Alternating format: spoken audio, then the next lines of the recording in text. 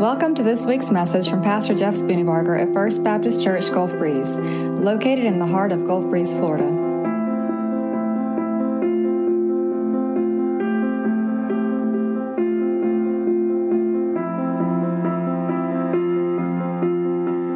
David and Goliath. It's one of the most common stories in the Bible. You guys have all heard it before. Poll a group of non-Christians, non-churchgoers, ask them the most popular Bible stories in the Bible. Likely you would hear Noah and the Ark, 10 Commandments maybe. Thank you, Charlton Heston, for that. Jonah and the whale. But among the top 5 is likely the story of David and Goliath. It's become synonymous in our culture with the ultimate underdog story. We all love underdog stories. Karate Kid, remember that one? Wax on, wax off. Miracle, anybody seen Miracle? Hockey movie. That's a good movie if you haven't seen it. You need to see Miracle. Rocky 1, 2, 3, 4, 5, 6, 8, 10. Creed 1, 2. They keep going. Remember the Titans. We love underdog stories. And this story of David and Goliath has become known as the most popular underdog, synonymous with underdog stories in our culture.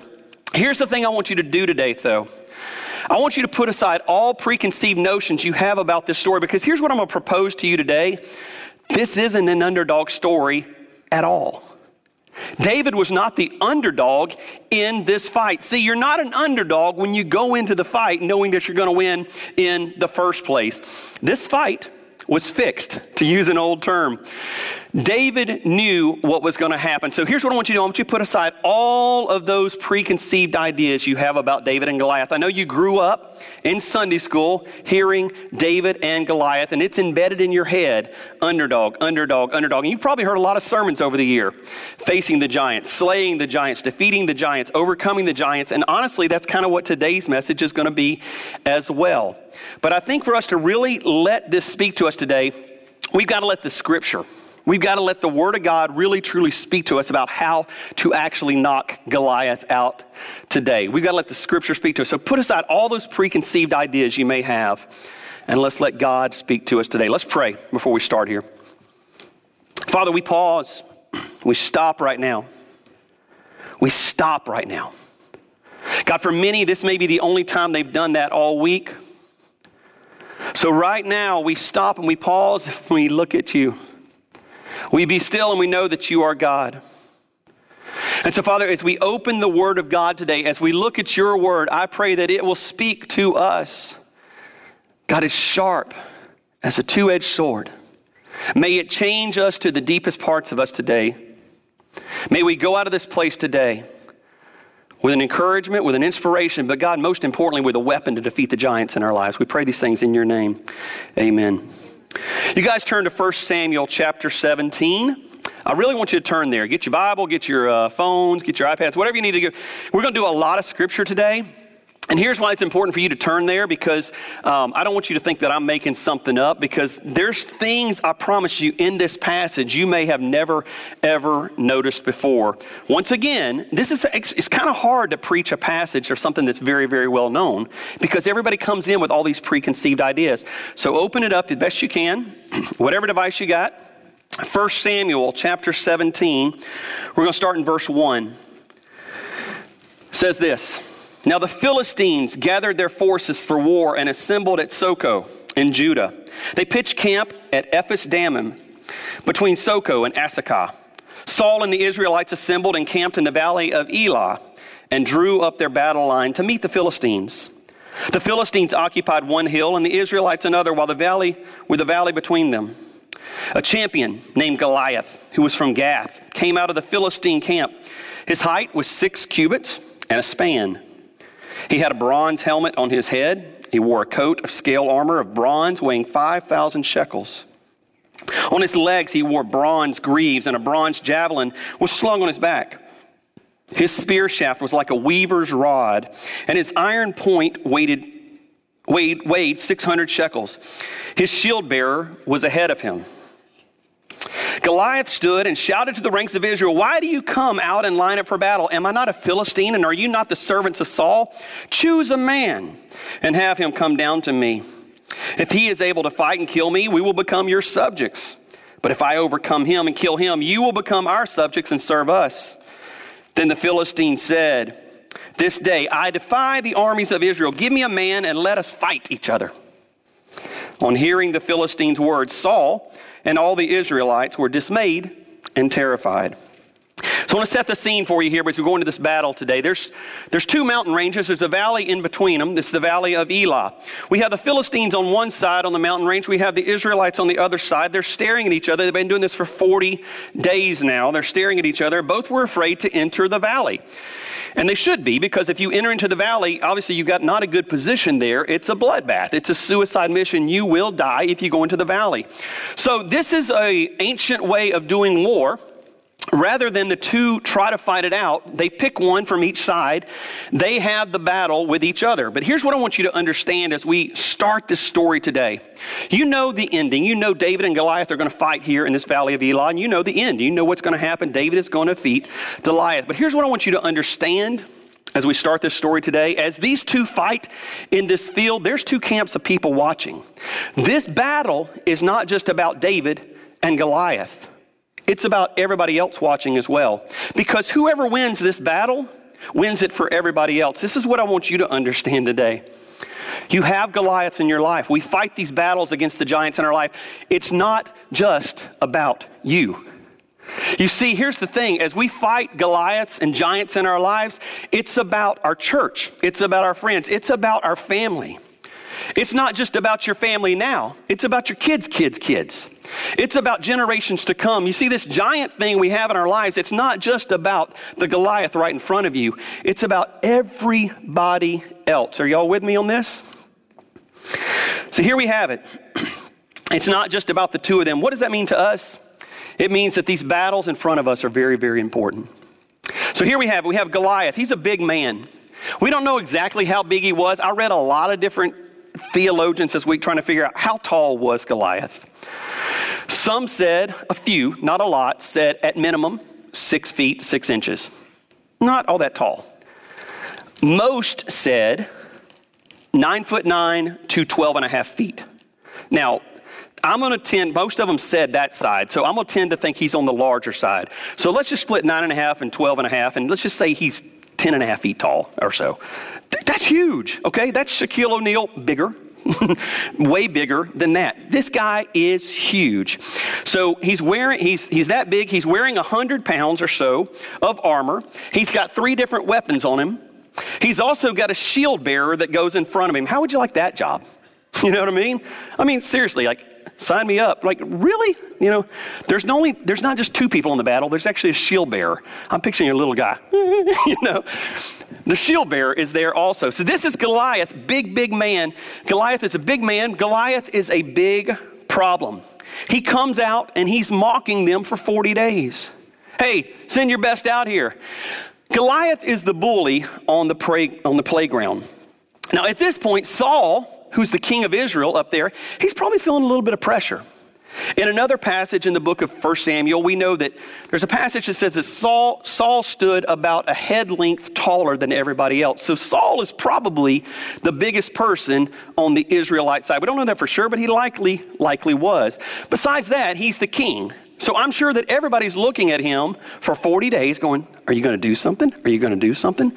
There's pressure that's going on. Now, he's tall. Saul's big, but he ain't Goliath big. You know what I mean? So Saul doesn't know what to do. He's frustrated.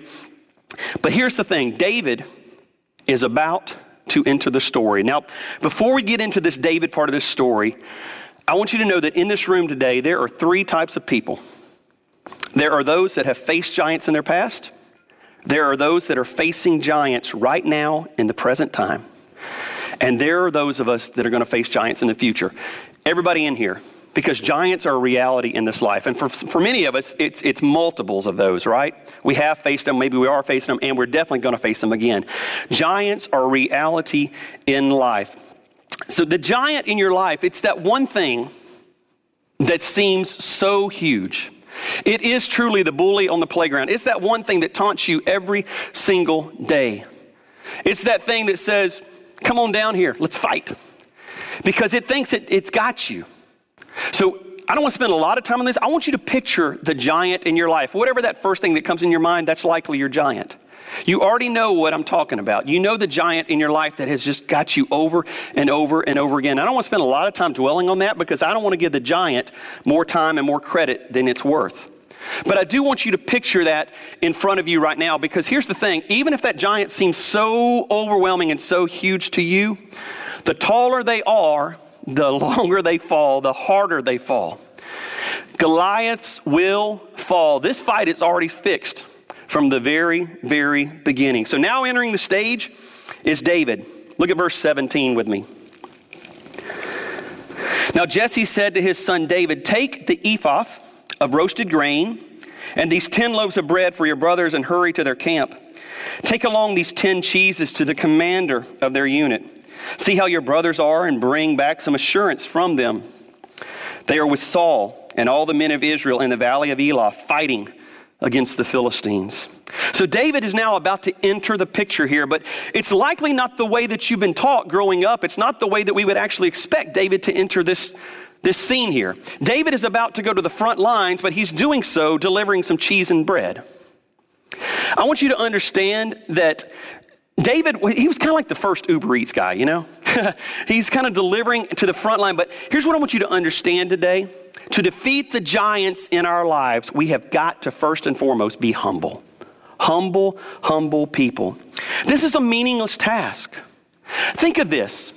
Think if you were elected the president of the United States. That happens in November. You're taking office in January.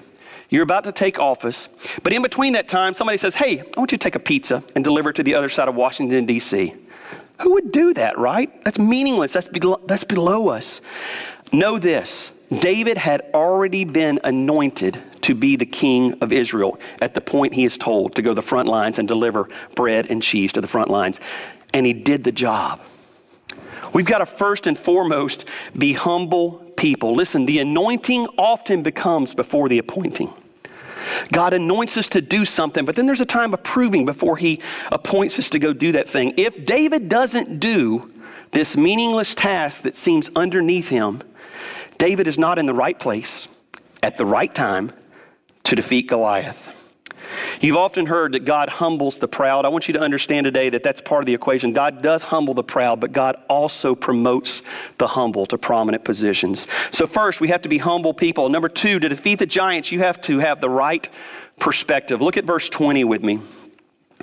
And I'm going to read this from the KJV because I like one word in here that the King James Version used. I'm going to read this to you, verse 20. And we have a lightsaber in the house. That's awesome. Okay. And David rose up early in the morning and left the sheep with a keeper and took and went as Jesse had commanded him. And he came to the trench as the host was going forth to the fight and shouted for the battle. So I read it from this version here because I like the word trench. In some of the translations, yours probably says that he went to the battle position or to the battlefield or something along those lines. But I love that the KJV says that David delivers this bread and this cheese and he goes to the trench. I kind of picture it like those World War I tunnels. You've seen the movies where they have miles and miles of tunnels where they're kind of going in. It kind of protects them from the enemy. That's the way I kind of picture this thing. So that's where David is going to deliver this bread and cheese. He's going to the trench. Here's what I want you to understand. Goliath was huge. Goliath was big. And they're looking up at him. But if you put yourself in a trench, and I'm taking a little bit of liberty here, but if you put yourself in a trench, that giant who was already big is now what? A whole lot bigger. He's a whole lot bigger in your eyes. So what we have to do is we have to have the right perspective on the giants in our lives. Yes, they are big, but could it be that we're making them bigger than they actually are? Could it be that we're giving the giant more credit than the giant is worth in the first place? Let's continue, verse 25. Now the Israelites had been saying, do you see how this man keeps coming out? He comes out to defy Israel. The king will give great wealth to the man who kills him. He will also give him his daughter in marriage and will exempt him, his family, from taxes in Israel. David asked the men standing near him, what will be done for the man who kills this Philistine and removes this disgrace from Israel? Who is this uncircumcised Philistine that he should defy the armies of the living God? They repeated to him what they had been saying and told him, this is what will be done for the man who kills him. The third thing we have to do to defeat the giants in our lives is we have to focus on the reward and not the risk. And I want to tell you, there's a lot of reward in defeating the giants in your life. And here's the other thing. It's a guaranteed reward. You see, David knew going into this fight, he was going to win. This thing's fixed from the beginning. David already knows. David's not asking this because he's concerned about the fight. David is basically saying, hey, what do I get when I knock this chump out? That's what he's saying. I want you to think of David like that, by the way, today. David's got attitude, okay, in a good way because he's got God on his side and in his corner. He knows he's about to win. For you and I, as we go into these battles, as we have the right perspective, as we're humble, for you and I, this is how I fight my battles. It may look like I'm surrounded, but I'm surrounded by you. Some trust in chariots, some in horses, but we trust in the name of the Lord our God. We win this battle. We're going into this battle knowing that we have already won the battle. Sin, where are your shackles? Death, where is your sting? Is anybody here today? Amen? Amen. Satan has already lost the battle. This thing is already fixed. Perspective, perspective, perspective. Quite simply, we're making our giant bigger than our God that's in our corner. This is what you need to do. This is what Brad said earlier as we were worshiping. Let's focus on the attributes of God. The more you focus on the attributes of God, the names of God, you know who God is, you know that he's in your corner, there is nothing you can't conquer. That you can't conquer because you have the living God inside of you. No matter what may seem like it's defying you on the outside, you can defeat it. But not you. God, through you, can defeat it. Amen? Look at verse 26 with me, the last part of verse 26. Who is this uncircumcised Philistine that he should defy the armies of the living God? Look at verse 36. Your servant has killed both the lion and the bear. This uncircumcised Philistine will be like one of them because he has defied the armies of the living God. David's coming out saying, who is this uncircumcised Philistine that he should defy the armies of the living God? I want you to understand, David's not just talking to Goliath at this point. David's got onlookers from both sides. David is putting on a show in front of everybody going, who is this chump? And the Bible here says it twice. Who is this uncircumcised Philistine? Anytime the Bible says something twice, it's really, really important. It's throughout the Bible we see these kind of things happening. Jesus often says, truly, truly, I say unto you. When he says it twice, you need to listen up. Jesus, Martha, Martha. It's really important. Often we see this throughout the Word of God. Holy, holy, holy. That's a three-peat. Really important. But here in this passage, twice, who is this uncircumcised Philistine? It's kind of like the teacher in school says, this might be on a test. It's on the test, okay? This is important. Who is this uncircumcised Philistine that he should defy the armies of the living God? You see what's going on inside of David right now? He knows, hey, I'm under the covenant, and this joker is not. Everybody else is looking at the size of the giant. David's looking at the size of his God. I'm under the covenant. Who is this joker? So serious question here. When the giants that face you, is your giant bigger or is your God bigger? Now, I know the answer to that question is that your God is bigger. I know that question. And I know that you know that answer. You know it theologically. You know that God is bigger than your giant. But let's just be honest here. As we have the oppositions in our life, and as we have the giants that are defying God and defying us and taunting us day after day, which is bigger?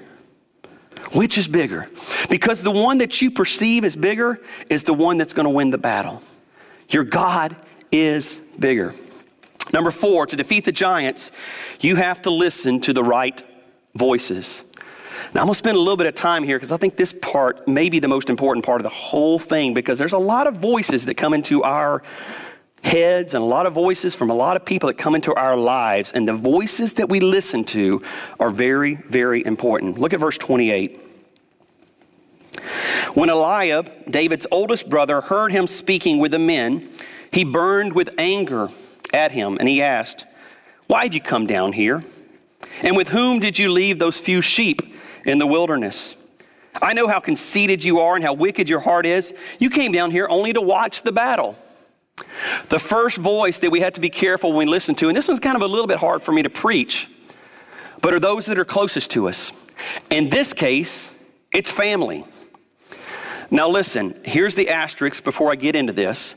you got to listen to your family. Kids, don't go home going, you sure I have to listen to mom and dad. That's not what I'm saying here, okay? But if you know that you know that you know, as David did, that God has put him here in this place, and you know that this uncircumcised Philistine's about to go down, if you know that that's from God, you can't let the distractors, even if they're close to you, even if they're family, detract you from the mission. What if David had listened to his brother here? By the way, in Eliab here, I see a lot of jealousy. I see a lot of arrogance in him. These were Eliab's issues, not David's issue. Also, by the way, guess who's about to get the benefit of David putting down Goliath? Eliab is. The brother's about to get benefit from this. So the first one, be careful, even with those closest to you. Verse 32, this is the second voice. David said to Saul, let no one lose heart on account of this Philistine. Your servant will go and fight him. Saul replied, you are not able to go out against this Philistine and fight him. You're only a young man, and he has been a warrior from his youth. The second voice we got to be careful with is well-meaning people. And I believe Saul here, I really believe he did have good intentions. He's looking at the size of Goliath. He's looking at the size of David. By the way, he was a teenager. David was. This is a mismatch from the outside looking in. Saul's going, look, you really don't want to do this. You're going to get beat. You don't want to go into this fight. I think Saul had all good intentions. There are naysayers all around us in our lives. People that say things like, you can't do it. You're too young. You're not qualified. You're not experienced enough. You need a little bit more time. Now, this one's tricky a little bit because all those things I just said actually are true at some times. There are times in our lives where we do need more experience. We do need to grow up and all these things. However, once again, it's the filter. If you know that you know that you know God says to do it, it doesn't even matter what everybody else says. Amen? Y'all with me? Here's what David did know already coming into this fight. David knew he had trained for this his whole life. He had fought bears. He had fought lions forever. He knew he could do this to the giant just as easily. Same thing. But it wasn't just that David knew his fighting abilities, because that is part of the equation. It wasn't that. Matter of fact, I would say even at all. Look at verse 37. This is going to give us the clue here we need. The Lord who rescued me from the paw of the lion and the paw of the bear will rescue me from the hand of the Philistine. The first two words there in verse 37 are what? The Lord. The Lord is the one that is going to get David out of the situation. The Lord is the one that's going to win this battle. And David knows that. All those years he spent in the field, yes, he killed lions. Yes, he killed bears. He has done that many times. But beyond killing the lions and the bears, guess what else David did out in this field for all those years? He sang. He worshiped. He praised. This battle wasn't won in the valley of Elah. This battle was won out on the fields, where David was getting his praise and his worship on and getting to know his God. That's why when David gets out on there and Eliab starts saying something to him and Saul starts saying something to him, and we're about to see Goliath says something to him, David is listening to his God because he's been doing that his whole life. Listen to me. We have Goliaths in our lives, but here's how you win the fights with Goliath. You don't win it now. You win it before. If you don't have a Goliath right now, you're going to have one in the future. Get ready now. And how you get ready is get to know your God.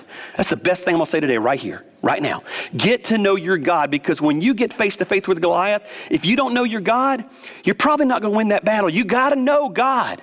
You got to know him. That's why these things, spending time in the Word, spending time in prayer, spending time in worship, spending time around believers, us being together, it's important.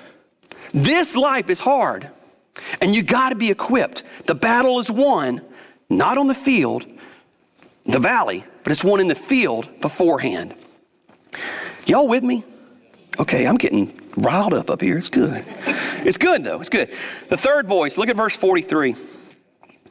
I'm preaching harder than y'all give me credit for. I'm just telling you. All right, look at verse 43. He said to David, am I a dog that you come at me with sticks? And the Philistine cursed David by his gods. Come here, he said. I'll give your flesh to the birds and the wild animals. Once again, this is the bully on the playground right here. This is Goliath speaking to him. Newsflash to us today, the enemy hates you. The enemy hates you. No, it's not just like he kind of doesn't like. No, Satan hates you. He He roars around, devil prowls around like a lion seeking whom he may devour. And that includes you. The devil hates you this morning. Satan is very real. Evil is very real. There are spiritual entities around us that are very, very real. There are spiritual forces at work all the time. They hate us. They absolutely hate us.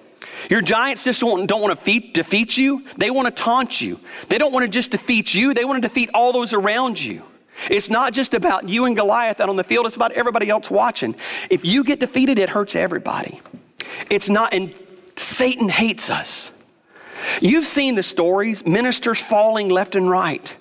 Christians in all these kind of different affairs and all this stuff that's all around us because Satan hates us. Satan hates the church. Listen, he's already lost, but he's going to make it as miserable as absolutely possible to try to win, to try to look like he's winning at least. Number 5, to defeat the giants, you have to use the right weapons. Look at verse 38 with me. Then Saul dressed David in his own tunic. He put a coat of armor on him and a bronze helmet on his head. David fastened on his sword over the tunic, and he tried walking around because he was not used to them. I cannot go in these, he said to Saul, because I am not used to them. So he took them off. Then he took his staff in his hand. He chose 5 smooth stones from the stream, put them in the pouch of his shepherd's bag. And with his sling in his hand, he approached the Philistine. And once again, I believe Saul really did mean well here. I think Saul is saying, all right, look, I've been a chicken for 40 days. I'm not going out there, but if you're going to do it, you might as well put on my stuff. Now, Saul's the king. He's probably got the finest of the armor in all of the land. He's saying, look, use my stuff. Now, we've already said that Saul was a head taller than everybody else. So David, teenager, Saul likely a lot taller. And so David's trying to put on Saul's stuff. So I was thinking about this week when I was preparing this. When I was in Little League, I played catcher for one game. Not even a full game, probably like half a game.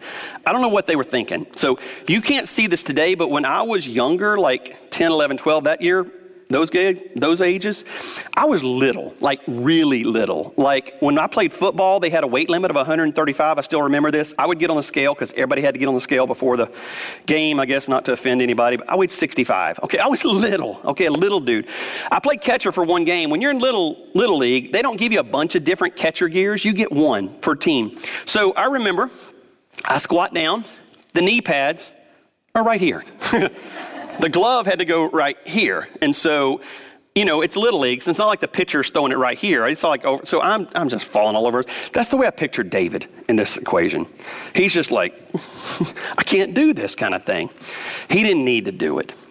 You got to use what God has given you, not what somebody else gives to you. That's important for us to understand here today. So David's here. Saul's trying his best to give him the right stuff. And by the way, I want you to understand that this is the way that they were preparing here, the way that Goliath is prepared, it's for what we would call hand-to-hand combat. Plus, he's got the shield bearer in front of him. Remember that?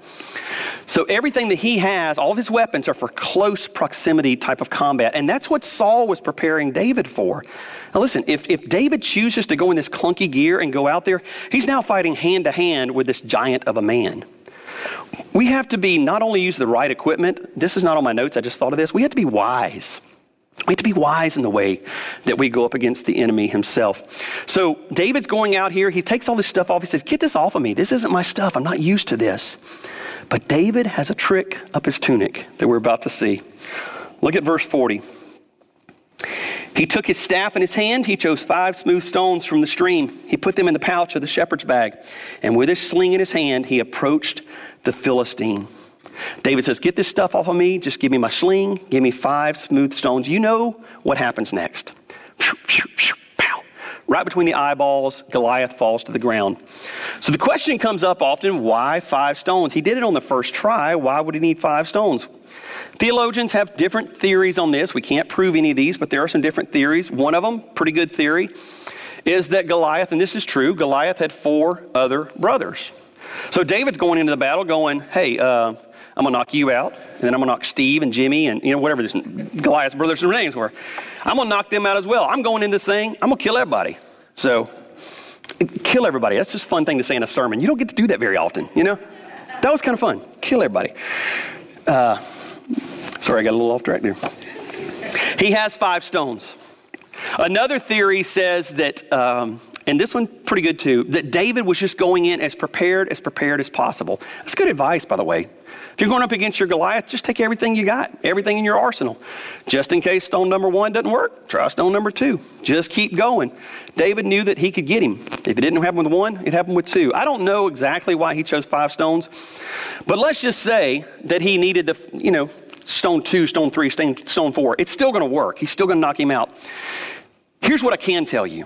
As I face Goliaths in my life, the giants in my life, rarely, if ever, have I defeated Goliath in my life on the first try with the first stone.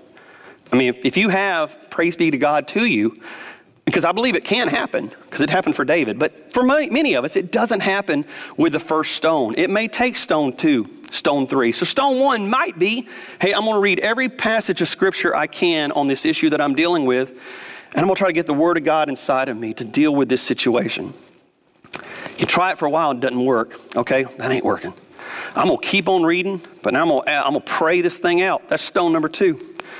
You're still trying. It's still not working. All right, now I'm going to pray. I'm going to read the Word of God. I'm going to start fasting. We don't talk about that one much around here, but fasting, praying, reading. We're going to keep. It's still not working. All right, I'm going to throw worship in there all the time. That's still not working. We just keep going, fast and pray more. We keep going. Man, you get down to stone number 5, you're desperate at this point. This is where you say, I need a bunch of people to pray with me, pray over me. Get that grandma who's Pentecostal as all get out to cast the demons out of you. Whatever you got to do at that point, you're going to the well to get this thing taken. If you're desperate enough to get a giant out of your way, you will do anything. Am I right? Amen? And there's worth it. It's worth it. There's a reward to defeating these giants in our lives. So keep doing it. Keep going forward. Sixth, number 6. To defeat giants, you have to go on the offensive. I love this one. This is about to get good. Look at verse 45. David said to the Philistine, you come against me with sword and spear and javelin, but I come against you in the name of the Lord Almighty, the God of the armies of Israel, whom you have defied. This day the Lord will deliver you into my hands. I'll strike you down and cut off your head. This very day I will give the carcasses of the Philistine army to the birds and the wild animals, and the whole world will know that there is a God in Israel. All those gathered here will know that it is not by sword or spear that the Lord saves, for the battle is the Lord's, and he will give all of you into our hands. As the Philistine moved closer to attack him, David ran quickly toward the battle line to meet him. I love this. If we're going to defeat the giants in our lives, we have to go on the offensive. Throughout the Word of God, God has required action for us. God will do the fighting, but he requires us to take that first step of action. Moses had to lift the rod for the Red Sea to part. It didn't just happen until he lifted that rod. The Jordan River didn't stop until the priest put their feet inside of the river. Then suddenly it stopped. Martha, she's grieving the loss of her brother, Lazarus. She had to move the stone for Lazarus to come out. Peter's out fishing. Jesus says, take your net, Peter, put it on the other side of the boat. God could have done every single one of those things without a human being involved, but he said, do this, do this, do this. They did it, and then God delivered them. Throughout the Word of God, we see over and over and over that we have to, as Christians, go on the offensive. We have to take that first step. Now here, David says, hey, giant, I'm coming for you. I am coming for you.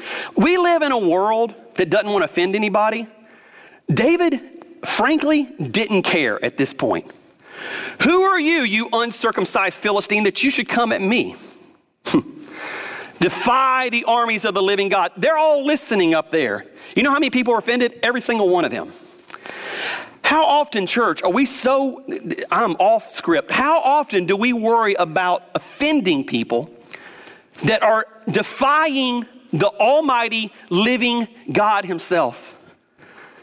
Look, our fear should not be, I'm off script here, our fear should not be offending people. I'm not saying to go out there and just offend people, but our desire should be to honor our living God. And if they're defying the living God, they need to be called out. Are you with me? Oh, but it's right. Especially as we go on in time here and things maybe get tougher than they already are. So you know what happens next. There's a stone, there's a sling. Here's what I do. I picture David running the whole time. I picture him not even stopping running. Matter of fact, I picture him before he starts. I picture him holding him back. He's like, let me hit him, let him hit him. That's the way I picture this guy. He's like the arrow that's in the bow that's just about to just explode. He's the horse that's in the gate that's just ready for the gate to open. And when it does, when God says go, David charges. It says he ran straight at the giant. There wasn't fear here. He ran straight at the giant. Once again, because this is not just about Goliath and David. This is about everybody else watching. This is about the defilement of the Almighty God. David is putting a show on for everybody to see. I'm taking this joker down. This giant is falling down. And for us, sometimes we need to take the giants down publicly to show everybody, my God is real. My God can beat this thing. I picture David, I picture him never even stop running. He's slinging. He never quits running. He throws that thing right at him. By the way, David knows who's on his side. Giants over there, he could have thrown the stone that way. It would have, woo, angels in the outfield kind of thing. It would have hit Goliath between the eyeballs, right? He's going to win. David knows he's going to win. This isn't an underdog. He's ready to go. He's ready to fight. So Goliath falls to the ground. He's dead. And typically in children's Bible study and our little Precious Moments Bibles and stuff, this is where the story ends, and probably for a good reason, because the next part we're about to get to is a little bit more graphic than that. There's more to this story. Look at verse 51. David ran. He stood over him. He took hold of the Philistine's sword. He drew it from the sheath. After he killed him, he cut off his head with a sword. When the Philistines saw that their hero was dead, they turned and ran. But you think? I mean, this little boy just took down what they thought was their hero. They take off and they run. So here's the situation. I picture that David never stopped running. He's running, he's slinging, he hits him. I picture he never stopped running. He just keeps going. He knows he's dead. There's this 10-foot man just laying face down on the ground.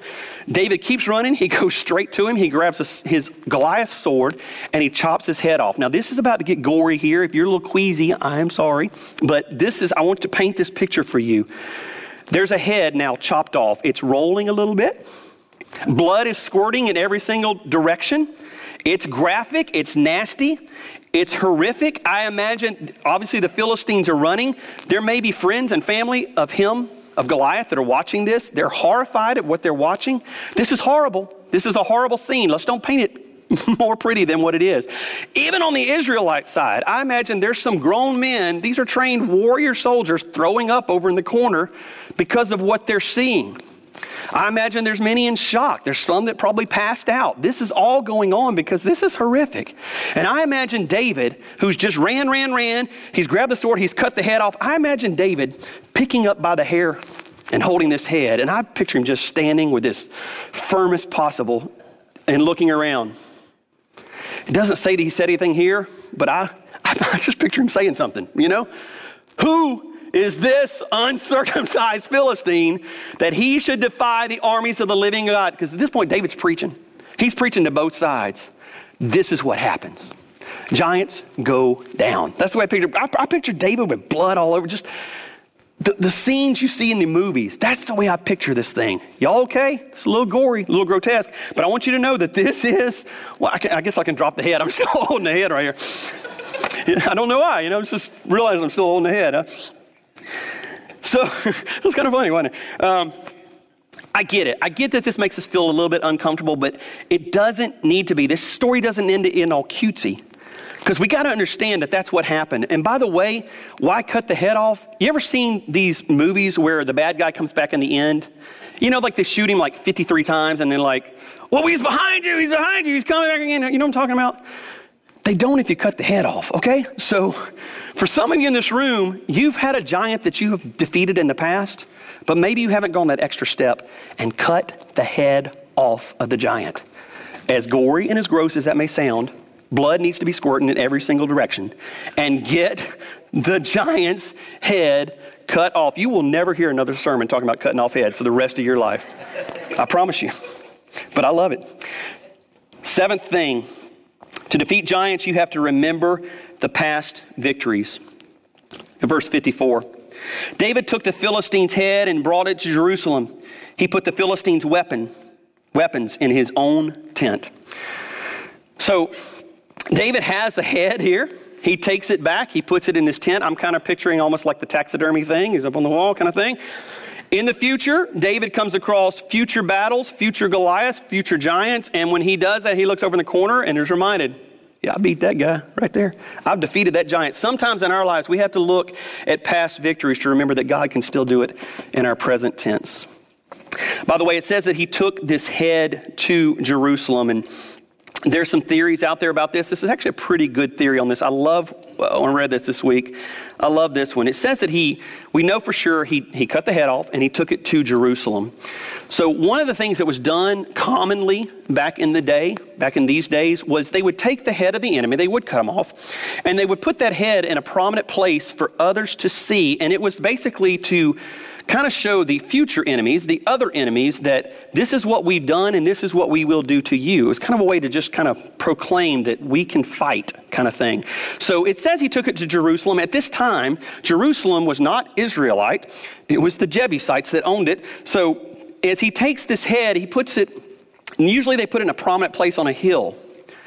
So there is a theory out there, Goliath from Gath, we can kind of merge those words together, and it comes up with the word Golgotha. And we know that Golgotha became known later as a place of the skull. Now, I cannot prove this to you today. We don't know, but it is possible, and I'd say a good chance even, that the place where Goliath's head was taken was at the place where Jesus Christ was later going to die on the cross. Past victories often point us to future victories. Maybe a little prophetic was going on right here. So here we are. Here we are today. For many of you in this room, you're fighting Goliaths right here in your present tense. There's Goliaths in your life. There are Goliaths all around. Listen, I want to be quite honest with you today. There are Goliaths in our community. There is stuff going on. We've had so many scandals in the city of Gulf Breeze. It's unreal. We've had stuff in our schools. We've had stuff in other churches. We've had stuff in the city. I mean, just stuff is everywhere. Here's what I really believe is happening. And it's not just here. It is happening a lot here. But it's happening everywhere. Here's what I believe. I believe that Satan, much like Goliath, is kind of going back and forth. And he's taunting. He's taunting us. He's taunting the church. And I kind of picture many times the church is sitting in the trench.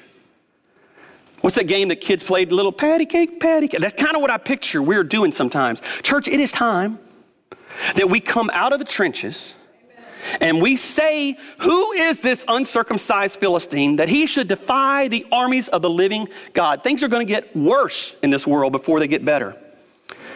And we have got to be bold. We are so afraid of offending anybody nowadays. Look, and I'm not saying go out and offend people. Listen, we fight over stupid stuff. I don't know where you stand on the mask thing. I don't even care, to be honest with you, but we're fighting over mask. I just offended everybody probably. I don't want to. We're fighting over stuff. And Satan is prancing around going, hey, is that all you got, church? Because we're sitting in the trenches. Who is this uncircumcised Philistine that he should defy the armies of the living God? You got giants, I got giants, we all got giants. It's time that we defeat some giants together. Amen. Get out of the trench together, church. Y'all bow your heads, close your eyes. I'm going to ask you one question today. Some of you this is going to speak to, and if this is you, I want you to just look up at me. All I'm going to do is pray for you. No, nothing else. If you would say today, hey, Kevin, I know I've got a giant in my life that needs to be defeated. Would you just look up at me today? I want to pray for you. That's it. So, yeah, okay. Many, I would say even most of you. Okay, you can put your heads down. going to pray in just a second. The second question is this. I want to be a stone. I want to be a stone in the bag for somebody here today. I want to be a part of knocking out Goliaths all around us. I want to be a part of the solution and not the problem. This is not a look up at me situation. This is a stand to your feet and look straight at me situation. You want to be a part of the solution, not the problem. You want to be a stone in somebody else's life. If that is you, stand to your feet. You want to get out of the trench. You want to get out of the trench. Stand up. I want you to look around. We are standing.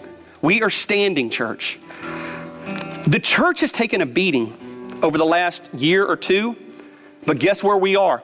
Right here, right now, standing on our feet. The church has taken hits for 2,000 years. Guess where the church is? Standing right here, right now, today. Here's my call to you today for boldness. Boldness. Is there a David among us that'll talk trash in the sight of the enemy today? That'll say, I've had enough. I've had enough for me. I've had enough for my family. Enough is enough is enough. I'm ready to fight. Here's my altar call for you today. I'm going to call this down here the Valley of Elah. This is the valley. This is where the battle happens. If today you say, I got a Goliath that I need to defeat, you know what David did? He didn't think about it. He didn't pray about it. He ran straight at the Goliath. If you got a Goliath, you can come here to this valley symbolically today, this Valley of Elah, and get it on. Get it on with Goliath. And here's the other part of this. Some of you in this room, you're the stone. Or you're saying, I'm the David. If somebody comes down here, you come down here with them. You pray with them. You pray over them. Church, it's time. You'll never hear this in a sermon. Church, it's time to fight. It is time to fight. Enough is enough is enough. Who is this uncircumcised Philistine that he should defy the enemies of God? We're going to snatch ourselves back out of the grasp of Satan. Am I right? Am I right? Amen. Come on.